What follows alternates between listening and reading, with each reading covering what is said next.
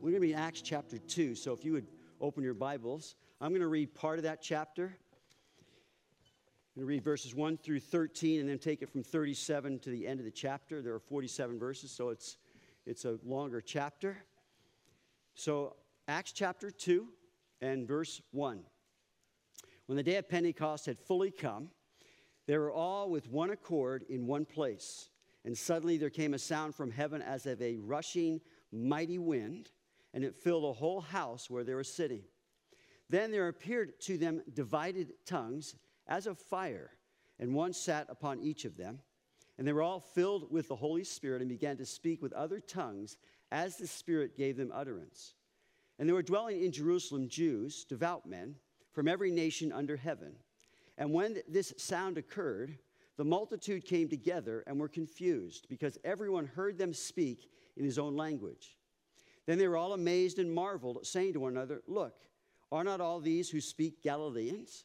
And how is it that we hear each in our own language in which we were born? Parthians and Medes, Elamites, those dwelling in Mesopotamia, Judea, Cappadocia, Pontus, Asia, Phrygia, Pamphylia, Egypt, and the parts of Libya adjoining Cyrene, visitors from Rome, both Jews and proselytes, Cretans and Arabs. We hear them speaking in our own tongues the wonderful works of God." So they were all amazed and perplexed, saying to one another, "Whatever could this mean?" Others, mocking, said, "They are full of new wine." Verse 37. Now when they heard this, they were cut to the heart and said to Peter and the rest of the apostles, "Men and brethren, what shall we do?"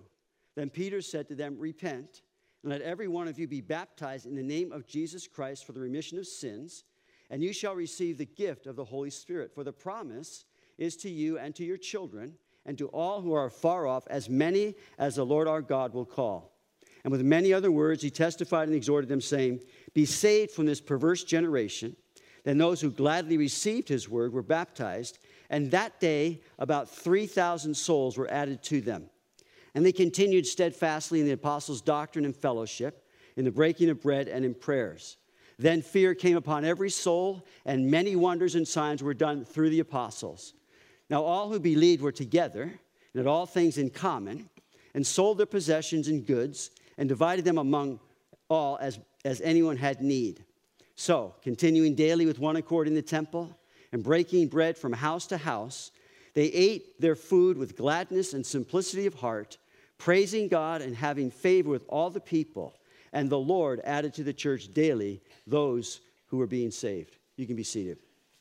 So as we're entering into this year of prayer, what we're doing in Acts is a simple chapter-by-chapter study, 28 chapters, 28 studies.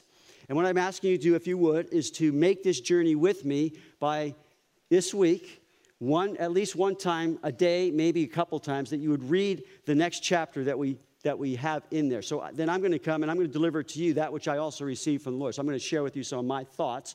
So this is not going to be an exhaustive study of Acts by any means, but we're going to be focusing in on prayer. The emphasis will be on prayer in the book of Acts. The book of Acts is filled with the aroma of prayer. Prayer was the church, the early church, and Jesus said what?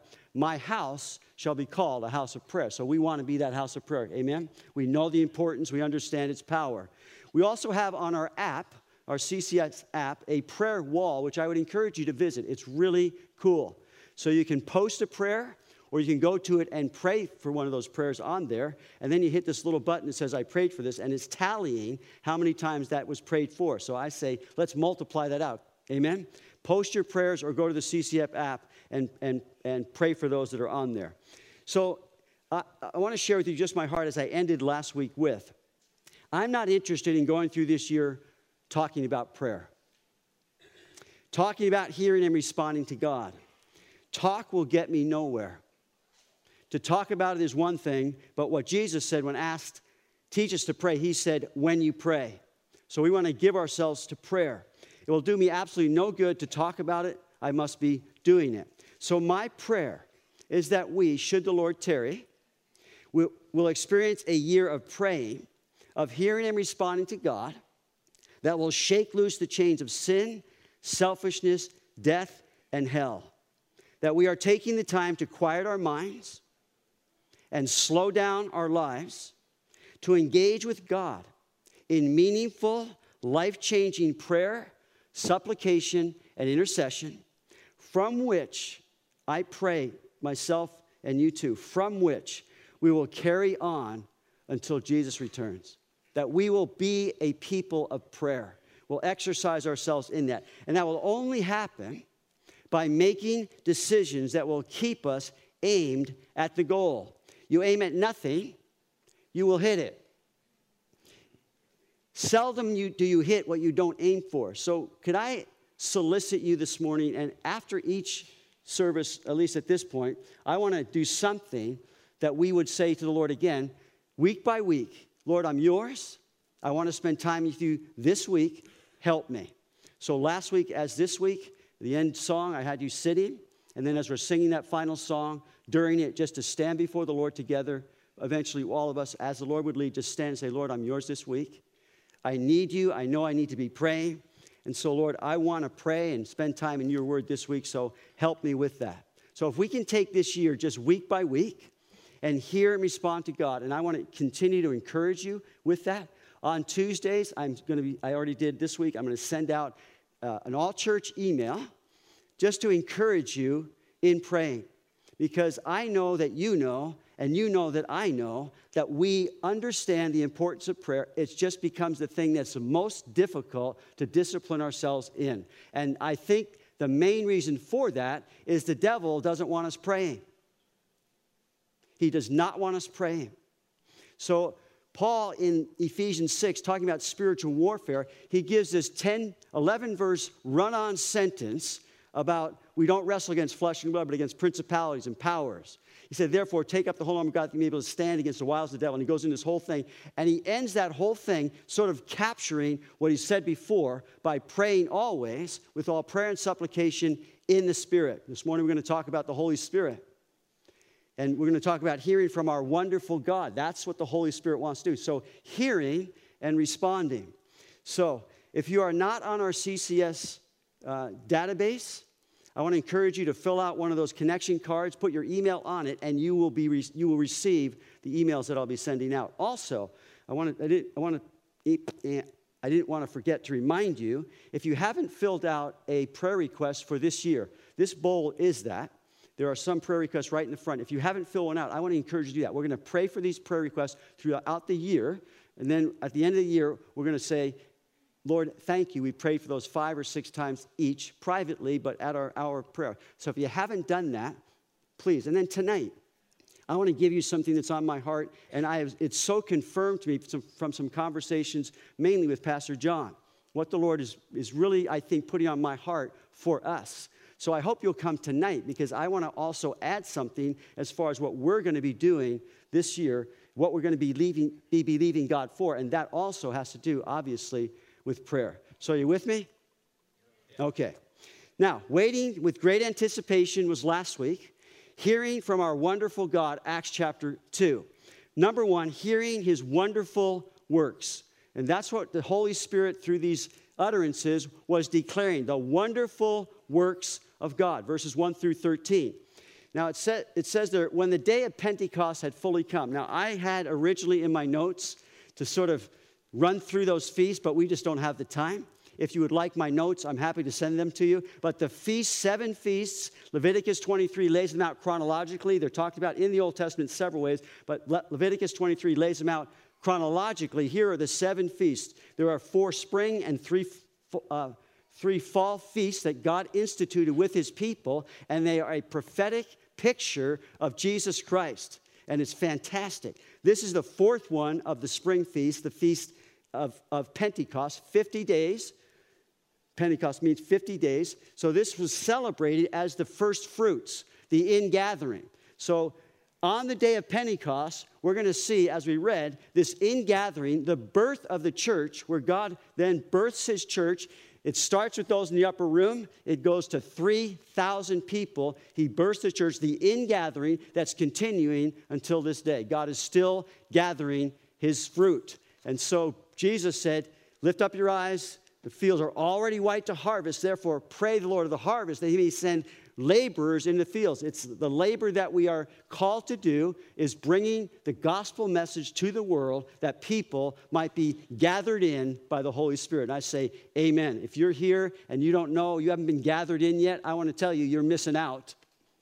The greatest experience, the most important decision you'll ever make, and that's to come into relationship with God through Jesus Christ, be reconciled to God, have your sins forgiven, know that when you die, you're going to go to heaven, know that you're part of this thing called the church, which is an amazing thing. It's an organism that's alive and powerful through the Holy Spirit. So, amen. Thank you. Yeah. Okay. So, they're all waiting. They're praying, they're anticipating something happening, and indeed it did. We just read about it. Suddenly there comes a sound from heaven. They're hearing and seeing supernatural manifestations. These supernatural phenomena accompanying the pouring out of the Holy Spirit, the birth of the church. The first one is suddenly there came a sound from heaven, and of a rushing mighty wind. It sounded probably like a tornado or a freight train, this sound. And it filled the whole house. Now, it was a sound. It wasn't actually a wind where they were sitting. Second manifestation. Then there appeared to them divided tongues as of fire, and one sat on each of them. So it's this amazing thing that happens where there's these tongues of fire sitting on them. The third manifestation, they were all filled with the Holy Spirit, verse 4, and began to speak with other tongues as the Spirit gave them utterance. So suddenly they're speaking as prompted by the Holy Spirit. And they began to speak with other tongues as the Spirit gave them utterance. Now, this word in the Greek means unknown tongues. Fascinating experience. Unknown to those who spoke them. Those who spoke them did not understand them. They were speaking other languages. Actually, the word is dialects. They had never learned. Wow. No wonder they're confused. Those speaking were all Galileans, and they're speaking at least listed 15 different languages. What are they talking about? What are they hearing? The wonderful works of God. And you can imagine there's so many, there's no way they could use up their languages declaring them. So they were all amazed and marveled, verses 7 through 11. Of these three phenomena, a sound from heaven, divided tongues as of fire, and speaking with other tongues, only one was repeated. And that on a few occasions we'll see as we go through the book of Acts, this speaking in tongues. This occurrence is a one-of-a-kind happening in birthing the church. It is unique in that they were all speaking with other tongues and they were being understood. That's the uniqueness partly of it. The many languages that those were from every nation under heaven, we read in the text. They would hear and understand in their own language these wonderful works of God. So the gift of tongues itself, which we'll talk about in later studies as we go through Acts, the gift of tongues, the Holy Spirit has several gifts given to the church. We believe they are still for today, all of them. Given for us and given for today to edify the body of Christ, to build up the body of Christ, to edify ourselves. One of those is the gift of tongues. The other one, spoken more frequently than others, is the gift of prophecy. Now, the gift of prophecy is forth-telling or foretelling. It can be prophetic in telling the future, or it is also, which I believe is exercised when the Bible is being taught, it's the forthtelling of God's word. He's speaking something, and we'll always know that it's him when it's his word. So when I'm teaching, I know that there's that prophetic part of God's word and other things. There's also at times that God does and did in the book of Acts, that foretelling of the future. So the gift of tongues, again, we can't get into this in this study, but the gift of tongues and prophecy are explained in the book of Corinthians, mainly chapter 14, where Paul's talking about really 12 through 14. So in tongues, the initial evidence is that, this is a question that comes up, is the speaking in tongues the initial evidence of being filled with the Holy Spirit? In other words, if I'm filled with the Holy Spirit, I will speak in tongues. The scriptures are clear that that answer to that is no. It is not the initial evidence. In the book of Acts, it's mentioned with the pouring out of the Holy Spirit in Acts 2:4, in 10:44 through 46, and in 19:6. It's mentioned, yes, that did accompany it, but it is also not mentioned at other times when the Spirit was poured out. Acts 4, 8, and then in 1 Corinthians explaining some of those things. Do all speak in tongues? Paul asked in Corinthians. It was a rhetorical question, and the answer to that was the same as the other questions he was asking. Do all speak in tongues? No. And so, can I hear an amen on that? If you don't agree with that, I'm okay with that, but I'm saying scripturally, I don't think that we can say that. Now, what my wife experienced in the church that she went to growing up was a pressure to speak in tongues because they believed the initial evidence was speaking in tongues. And so, listen, God wants to give us all that we desire. And Paul said, earnestly desire the gifts, but I tell you a more excellent way. Paul, again, clearly says that. So God's not pressuring us to take his gifts, but he wants to give us these gifts if we are receptive to them. I believe many people that don't believe in the gifts have no idea, but they're operating in them. They're operating in them. I know preachers who did not believe in the gifts, yet when they would speak, it's like God was speaking to me. That's the Holy Spirit. That's a prophetic thing. So, all that to say, I speak in tongues. I believe in the gift. I received the gift. And the way I received the gift, I didn't know anything about the gift. I didn't know anything about anything. I came back to the Lord in Costa Mesa. Someone came up and said, hey, do you speak in tongues? I said, I don't even know what tongues is. I said, well, here it is. So he gave me this little pamphlet. I said, I want everything God's got for me. So I went to my room. I prayed, and the Lord gave me that gift. By faith. The gift of tongues, I have a study that I do. Speaking in tongues, let's clear up the confusion. Let's clear up the confusion. And so if in going through that, and it's just, then okay, it's okay. It's if you don't. I do. I believe the Lord for it. I exercise it. Paul said, I speak in tongues more than they all, yet I would rather that you speak in prophecy, because speaking in prophecy, you're speaking, people can understand it. So that's my little spiel on that. Now, what are the evidence of the baptism of the Holy Spirit? Other evidences. Number one, praise to God. I love it. Another one is overflowing joy that we find in the scriptures as far as what's evidence.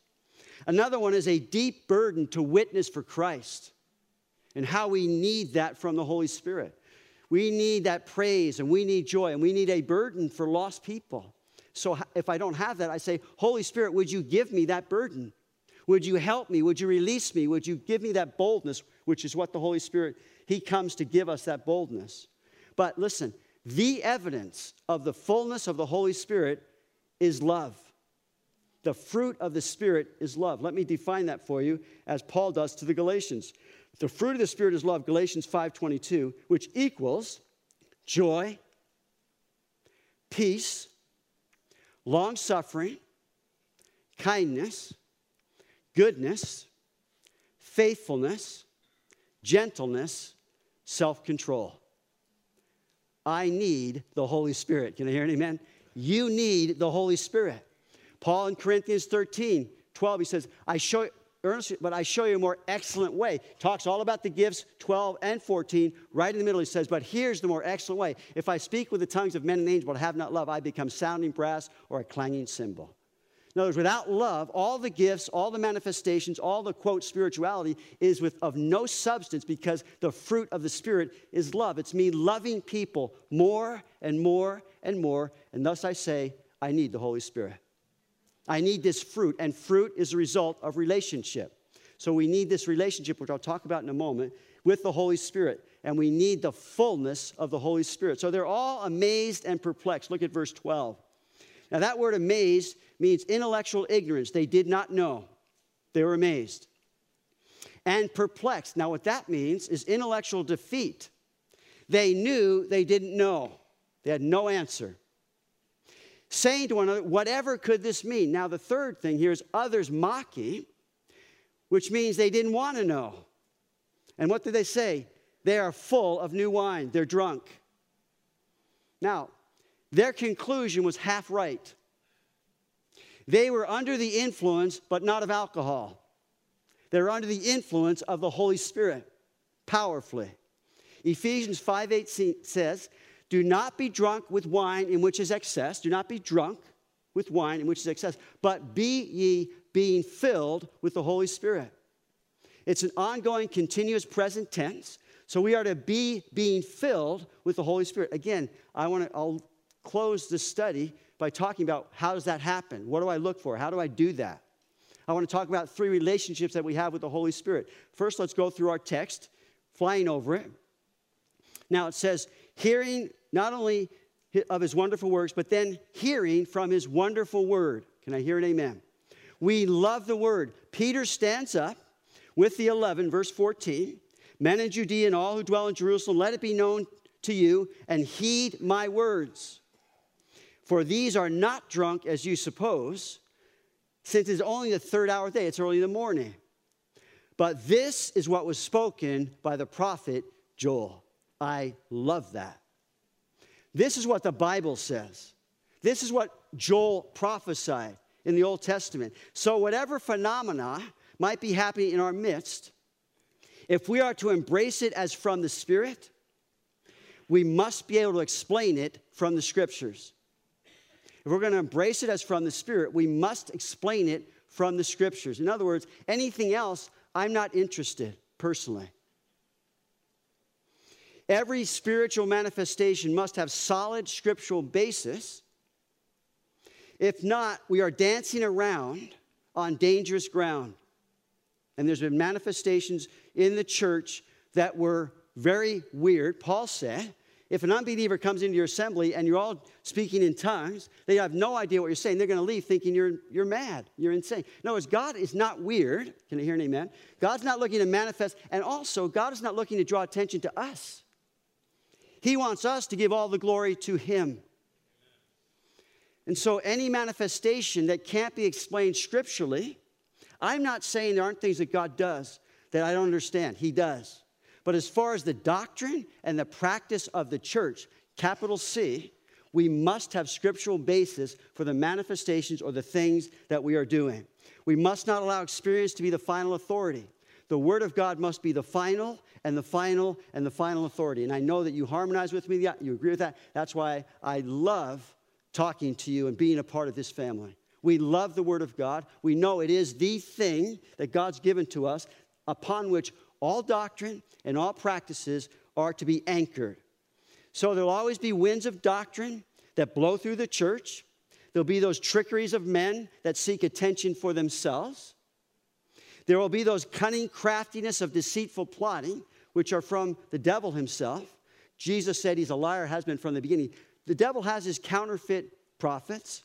He's got his counterfeit miracles. He does all those things.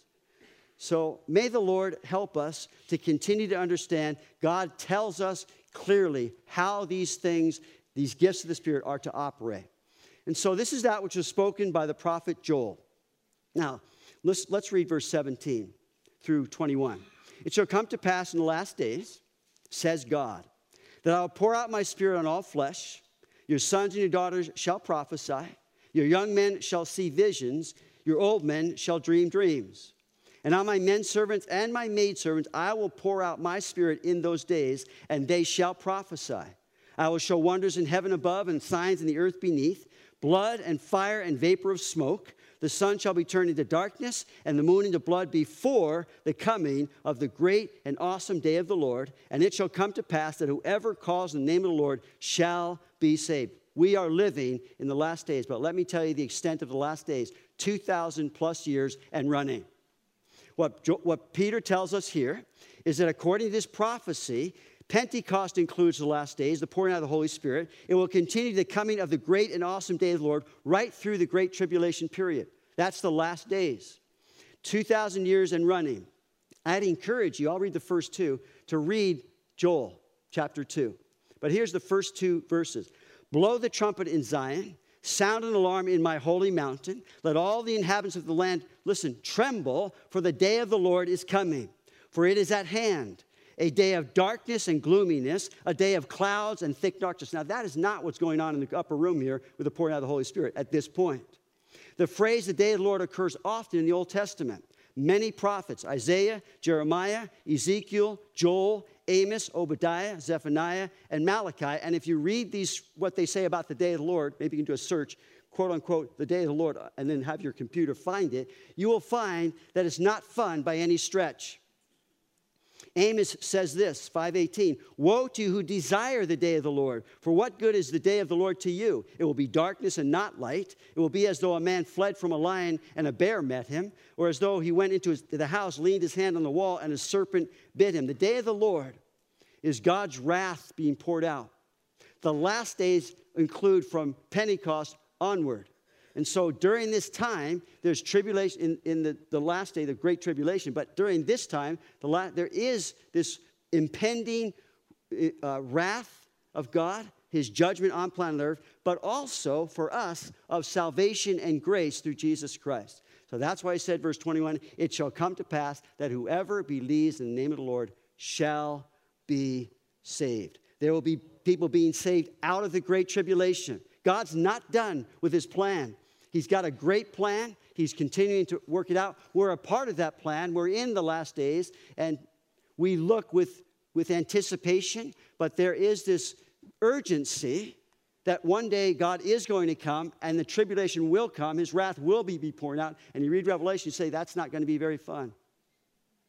We are not appointed to wrath. We will escape the wrath of God. And I say, thank you, Lord Jesus. You paid the penalty. I stand in your righteousness. I'm yours and yours alone. You sealed me. You're going to come and complete that redemption by taking me up to be with you. And so shall I ever be with the Lord. There is a rapture coming. Lots of things that go in with this passage. So then the third thing here is hearing about his wonderful Son. And that's what Peter now does. He directs the whole sermon to Jesus Christ. There are no better sermons than ones that are filled with Jesus Christ. What does he talk to them about? First of all, verse 22, men of Israel, hear these words. Jesus of Nazareth, a man attested by God to you by miracles, wonders, and signs, which God did through him in your midst, as you yourselves also know. So what's he telling them? He's telling them about his nature. He's the infinite God-man. He's telling about his life, the miraculous life he lived because of who he is. He talks about his death, verse 23, him, Jesus, being delivered by the determined purpose and foreknowledge of God. This is a plan of God. But notice, you have taken by lawless hands, have crucified and put to death. You are responsible for crucifying Christ, but not only they, we also. We sang that song, How Deep the Father's Love for Us. In that, behold the man upon a cross, my sin upon his shoulders. Ashamed, I hear my mocking voice call out among the scoffers. It was my sin that held him there until it was accomplished. His dying breath has brought me life. I know that it is finished. God had a plan on the cross to answer our need, our greatest need. He talks then in verses 24 through 32 about his resurrection, that it was impossible for death to hold him. David prophesied about him. David was dead and gone. Jesus was buried for 3 days, but he rose again. So David was pointing to Jesus as the Messiah. He would rise from the dead, all prophetic in Psalm 16 and Psalm 110. He also talks in verses 33 through 36, his ascension and exaltation. He is both Lord and Christ. So these are all things that are included in his sermon, all about Jesus, his wonderful Son. Finally, hearing about his wonderful plan. And that plan is salvation. That plan is salvation.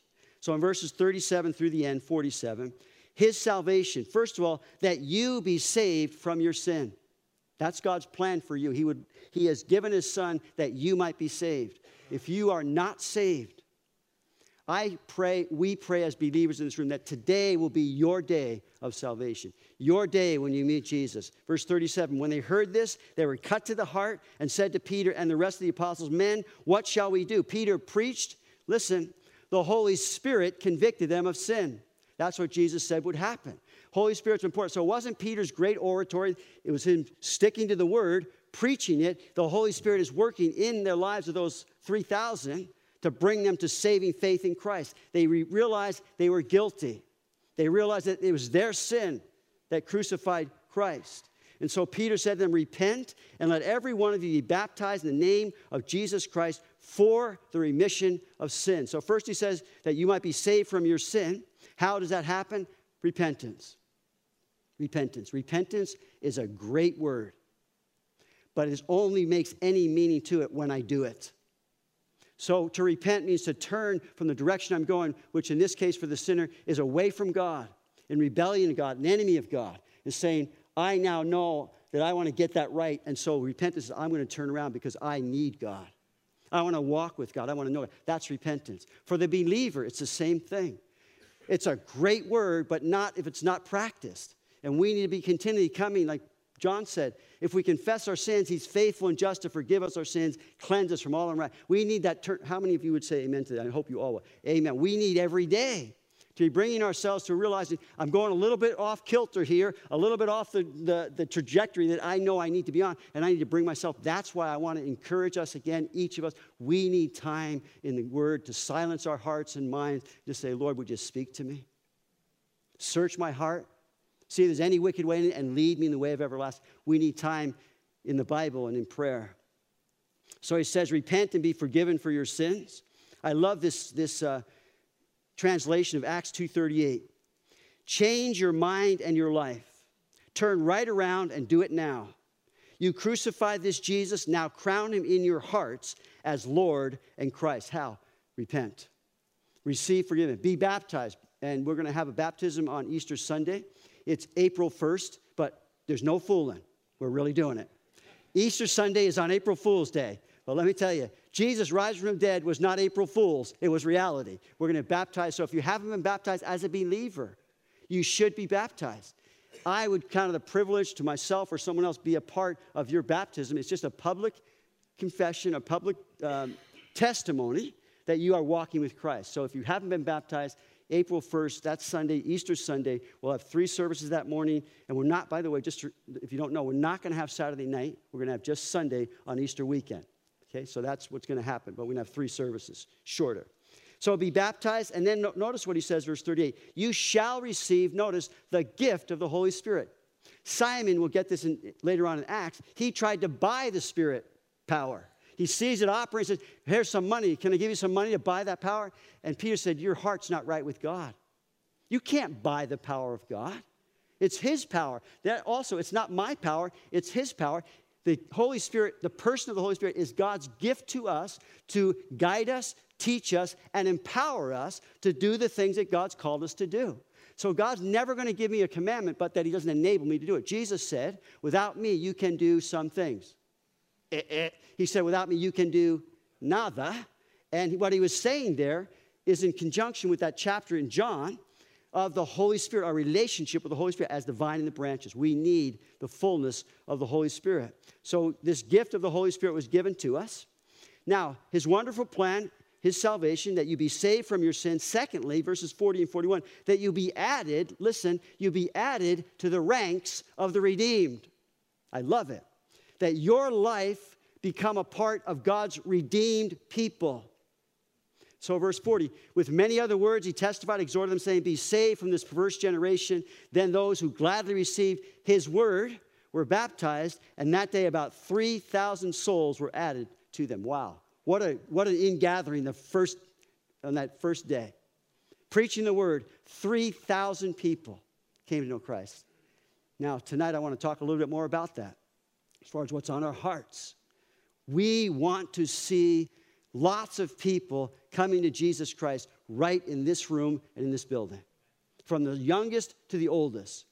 Seeing the Holy Spirit move. Because Peter preached repentance toward God and faith toward the Lord Jesus Christ. But the Holy Spirit is the one who does all the work of regenerating a life, of redeeming people, sealing them, and saying, you belong to God. You can be assured of that. I know whom I believe, persuade he's able to keep what I've committed to him until that day. The thing I've committed to God is my life. He can keep me. He will keep me. He's given me his Holy Spirit.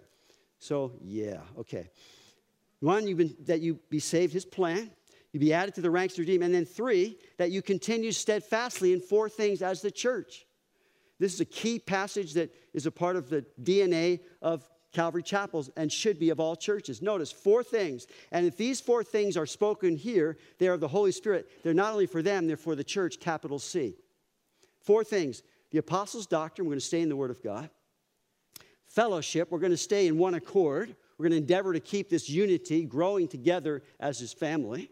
3, the breaking of bread, that could be the communion, which we'll take today. Or it could be just having a meal, a love feast.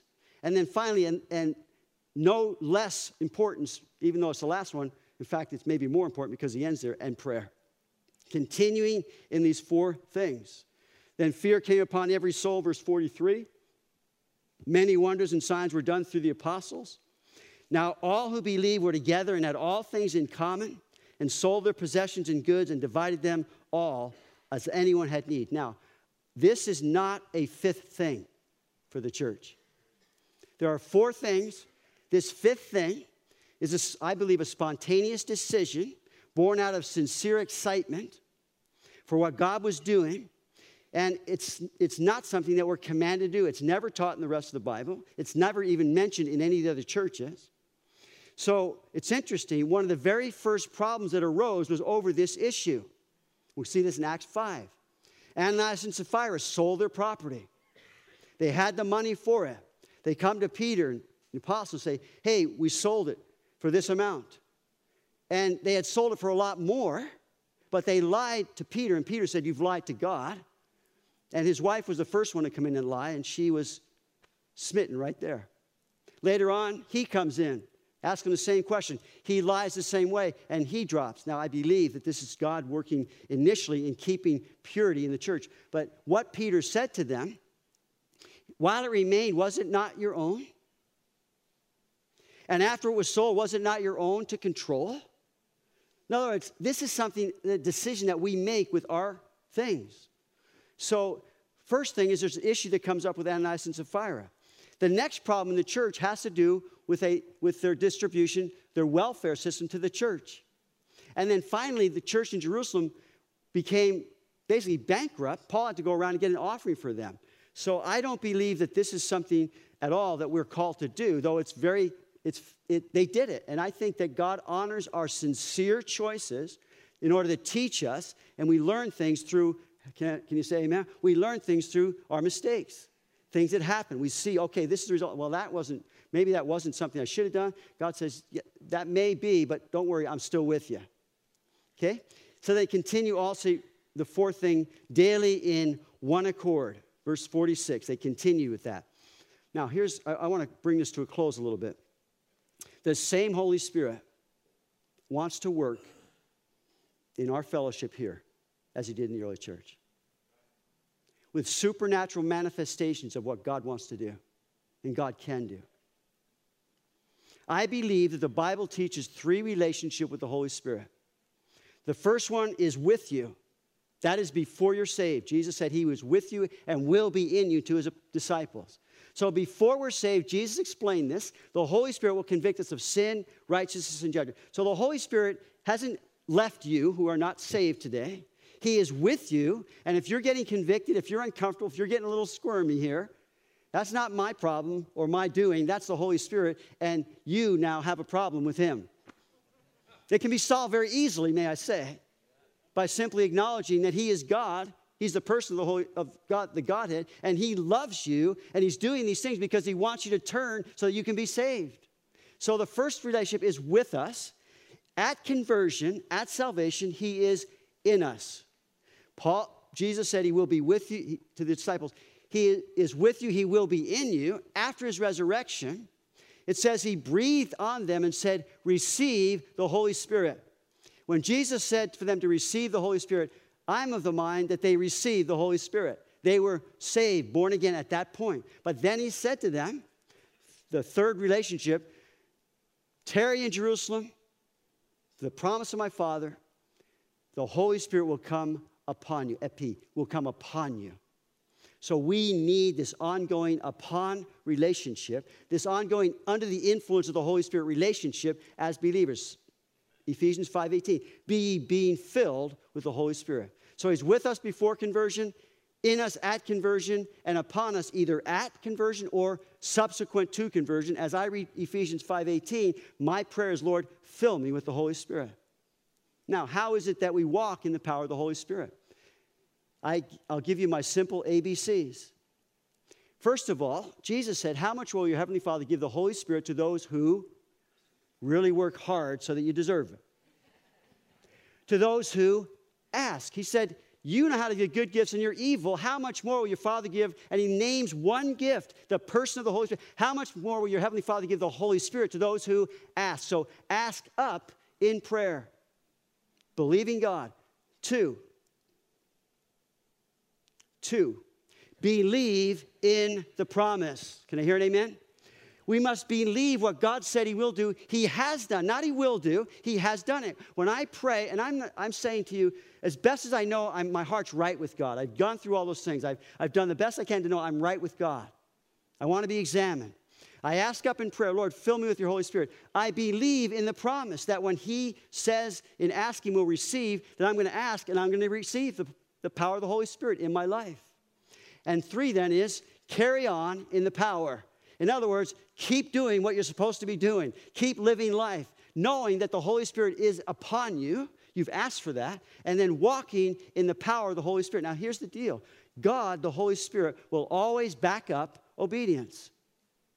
When I make my choices to be obedient to God, I can count on God backing it up with the power of his Holy Spirit. He's never going to call me to do something for which he doesn't also enable me. That's why he said, wait for the promise of the Holy Spirit. Wait for the power of the Holy Spirit. We need the power of the Holy Spirit. And I pray that this would help you to understand, because there are times, I can tell you, there are times when I just sense the Holy Spirit is upon me. And those are fun times. And you've had those experiences. You're talking to someone, and all of a sudden you just have this sense like God's speaking. And you're having this interaction with someone. Or either you're speaking or they're speaking to you. And there are times when I'm teaching, I say, the Holy Spirit is moving here in a sort of a special way. Somehow he's speaking. He's wanting to do these things. So as I say, I'm just going to carry on, sometimes it has those tingles. But let me tell you, most of the time, I'm not aware of that. And so what I pray and ask, Lord, just give me a conscious awareness that I need your Holy Spirit. And I'm dialoguing all the time. I need your Holy Spirit. I believe that you're going to teach me and guide me and bring things to remembrance. I believe that you're going to help me. He's called the helper. I believe you're also going to comfort me. He's called the comforter. That's the power of the Holy Spirit in our lives, working and moving in them through just normal living, going at things with a simple understanding of these things. So it's as simple as ABC, as far as walking in the power of the Holy Spirit. Believing God and walking. We walk by what? Faith, not by sight. Some closing meditations in delivering to you that which I also received from the Lord. And I'll just close with this, and I want to give a Jesus call to anyone, and then we're going to take communion together, and then we'll close and just standing for the Lord for this week alone. Here are my musings, if you will. The supernatural outpouring of the Holy Spirit is quite fascinating to me. There is a sound of a great wind, but no one gets blown away. There's an appearance of tongues of fire, but no one gets burned. There is the speaking in other tongues, but no screaming and yelling. In all of this, there was not a great tearing apart of the house. There was not an earthquake shaking them out of their seats. There was not a roaring fire from which those in the house fled. There was no screaming and shouting. The fascinating thing is what is absent in these things. This event, this outpouring of the Holy Spirit, no doubt startled those who were waiting in that room. They began to hear the sound. They're filled with the Holy Spirit. They begin to speak in other tongues. But the end result, listen, this is what ministered to me so much. The end result was God was able to speak to people about his wonderful works. God, through these, was speaking of his wonderful works. They couldn't understand that, but they were hearing it. So the simplicity is astounding. And when Peter's explaining what had just happened from the scriptures, that God promised to pour out the Holy Spirit on all flesh, what would happen? Prophecy. God wants to speak to people. Dreams and visions. God wants to speak to us so that we would speak to people. It's as though God is saying, all I want is your attention. I'm not going to yell and scream. All I want to do is talk to you. All I want to do is tell you about the wonderful things that I've done for you. And so God's saying, I'm not going to blow you away. I'm not going to pick you up and shake sense into you. I'm not wanting to make you sweat and make you squirm. I'm not out to burn you. All I want is a chance to talk to you in your language. about the wonderful things that I have for you. As Peter stands to talk and as others in the book of Acts stand to talk, all they wanted was a chance to tell people about Jesus. See, that's the Holy Spirit. That's the fullness of the Holy Spirit. Yeah, there were miraculous healings. There were miraculous things that were happening. There were those who were raised from the dead. But it did not end with those. They always gave God, through his people, another chance to get their attention so that he could speak to them. The wonderful works that he had done for them. There's also a great gentleness in my mind as I look at this. Startling but gentle. I think of Elijah, so totally discouraged, running from Jezebel, making his way out into the desert. And the angel of the Lord all the way along kept him fed and going. He gets them days later to the cave at Horeb, which Pastor Lowell talked about. And there, it's as though God was saying, Elijah, I just want to talk to you. In that still small voice passage. When Peter denied Jesus, and Jesus in that moving verse for me, Peter denies him 3 times, just like Jesus said he would. Most sure I say to you, before the rooster crows, you're going to deny me 3 times. Peter said, no way. Jesus said, oh yeah. And he does it. And right after he does it, and Jesus is being tried before him, Peter denies the rooster crow. And Peter, stunned, broken, Jesus looked at him. And I think what he's saying is, Peter, I want to talk to you, but you got to wait 3 days. You have to wait till I rise again. I'm going to talk to you again. You heard what I said. I was right, wasn't I? In a sense. Peter goes, and that's exactly what Jesus did. He had a private meeting with Peter. Then he had the public one in restoring him with the disciples. See, God is simply wanting, through the power of the Holy Spirit, to get people's attention so that he can talk to them through us. He can tell them all about his wonderful works and Son. It's not that somehow we have to be like Abraham and come out with our faces shining. Or like Moses and part the Red Sea. Or like David and slay some giant. Or like Gideon and take on an army that's a zillion times more than we could ever even handle. Look at the ministry of Jesus, the Son of God. The sinful woman in Simon, you just want to talk to her. And he said to her, your sins are forgiven you. And that's what God wants to tell people through his Son. Zacchaeus lodged up in the sycamore tree because there's a man of short stature. He's one of my favorites. And he climbs up and Jesus, hey, Zacchaeus, would you come down? I just want to talk to you. Nicodemus, the Pharisee, ruler of the Jews, who came to Jesus by night. And he was wanting to talk and interact. Jesus had his attention, and Jesus said, I just want to talk to you. And so goes the list through the scriptures. The woman caught in adultery, Jesus saying, I just want to talk to you. Where are your accusers? So Jesus' gentle ways of getting people's attention so that he could speak to them about our God and his wonderful works, the children of men. How does he do that? It might be your finances. It might be your skills. It might be your training. It might be your vocation. But here's the deal. In many of these things, you speak the same language as someone else. You know their language. And God just wants to get their attention at your job, in school, to get their attention so that he can speak to them about his works and his Son and his word through you, through me. It might be that you've suffered and God's comforted you. And here comes someone who is suffering. And you speak their language. You know their language. He's bringing them to you so that you can speak to them about his wonderful works, his wonderful Son. Another thing I thought of is it might be you failed, like Peter, and God restored you. And here comes someone who failed. You speak their language. We speak their language. And God wants, through the power of the Holy Spirit in our lives, to get their attention so that he can speak to them through you, through me, about his wonderful plan for them. It might be that you've been lonely and alone. There are a lot of people in our world today, though all the noise of everything going around, that are very lonely and very alone. And here comes one. And you speak their language. You've been there. You understand that. Of course, the one that's certainly true, that all of us were lost in sin. We know that language. We know what that is. It is certainly true that God sought us and saved us. And He's calling us to be His voice to other people. Get their attention and share with them about the wonderful plan that God has for their life in salvation. And I think the main way that the Lord gets people's attention, in fact, I know this, is the cross. We're going to take communion in a moment here. It's the cross. Centered in every message that we do, and in all of our praying for people, and then as God gives out, is the cross of Jesus Christ, where He died for your sin and my sin. Paul said, God forbid I should preach anything but the cross of Jesus Christ. The cross is central to the gospel message. It's so clear and so powerful. It's this universal language that speaks of unselfish, sacrificial love that every sinner needs to hear.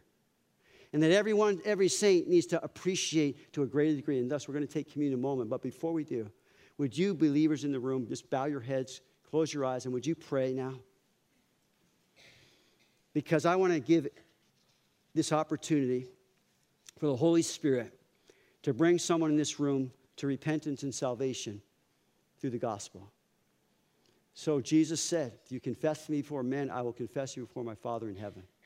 It's really important. If you deny me before men, I will deny you before my Father in heaven. It's the most important decision that you'll ever make. And so in responding to God, hearing these things and responding to God is where you will find salvation. You must make that choice. God's done everything He can for you. He put His Son on the cross to die for your sin. He was buried. He rose again the third day for your salvation.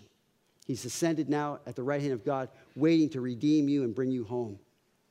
So I'm going to ask three simple things. The first one is that you just raise your hand so that I can acknowledge you, because I want to pray for you.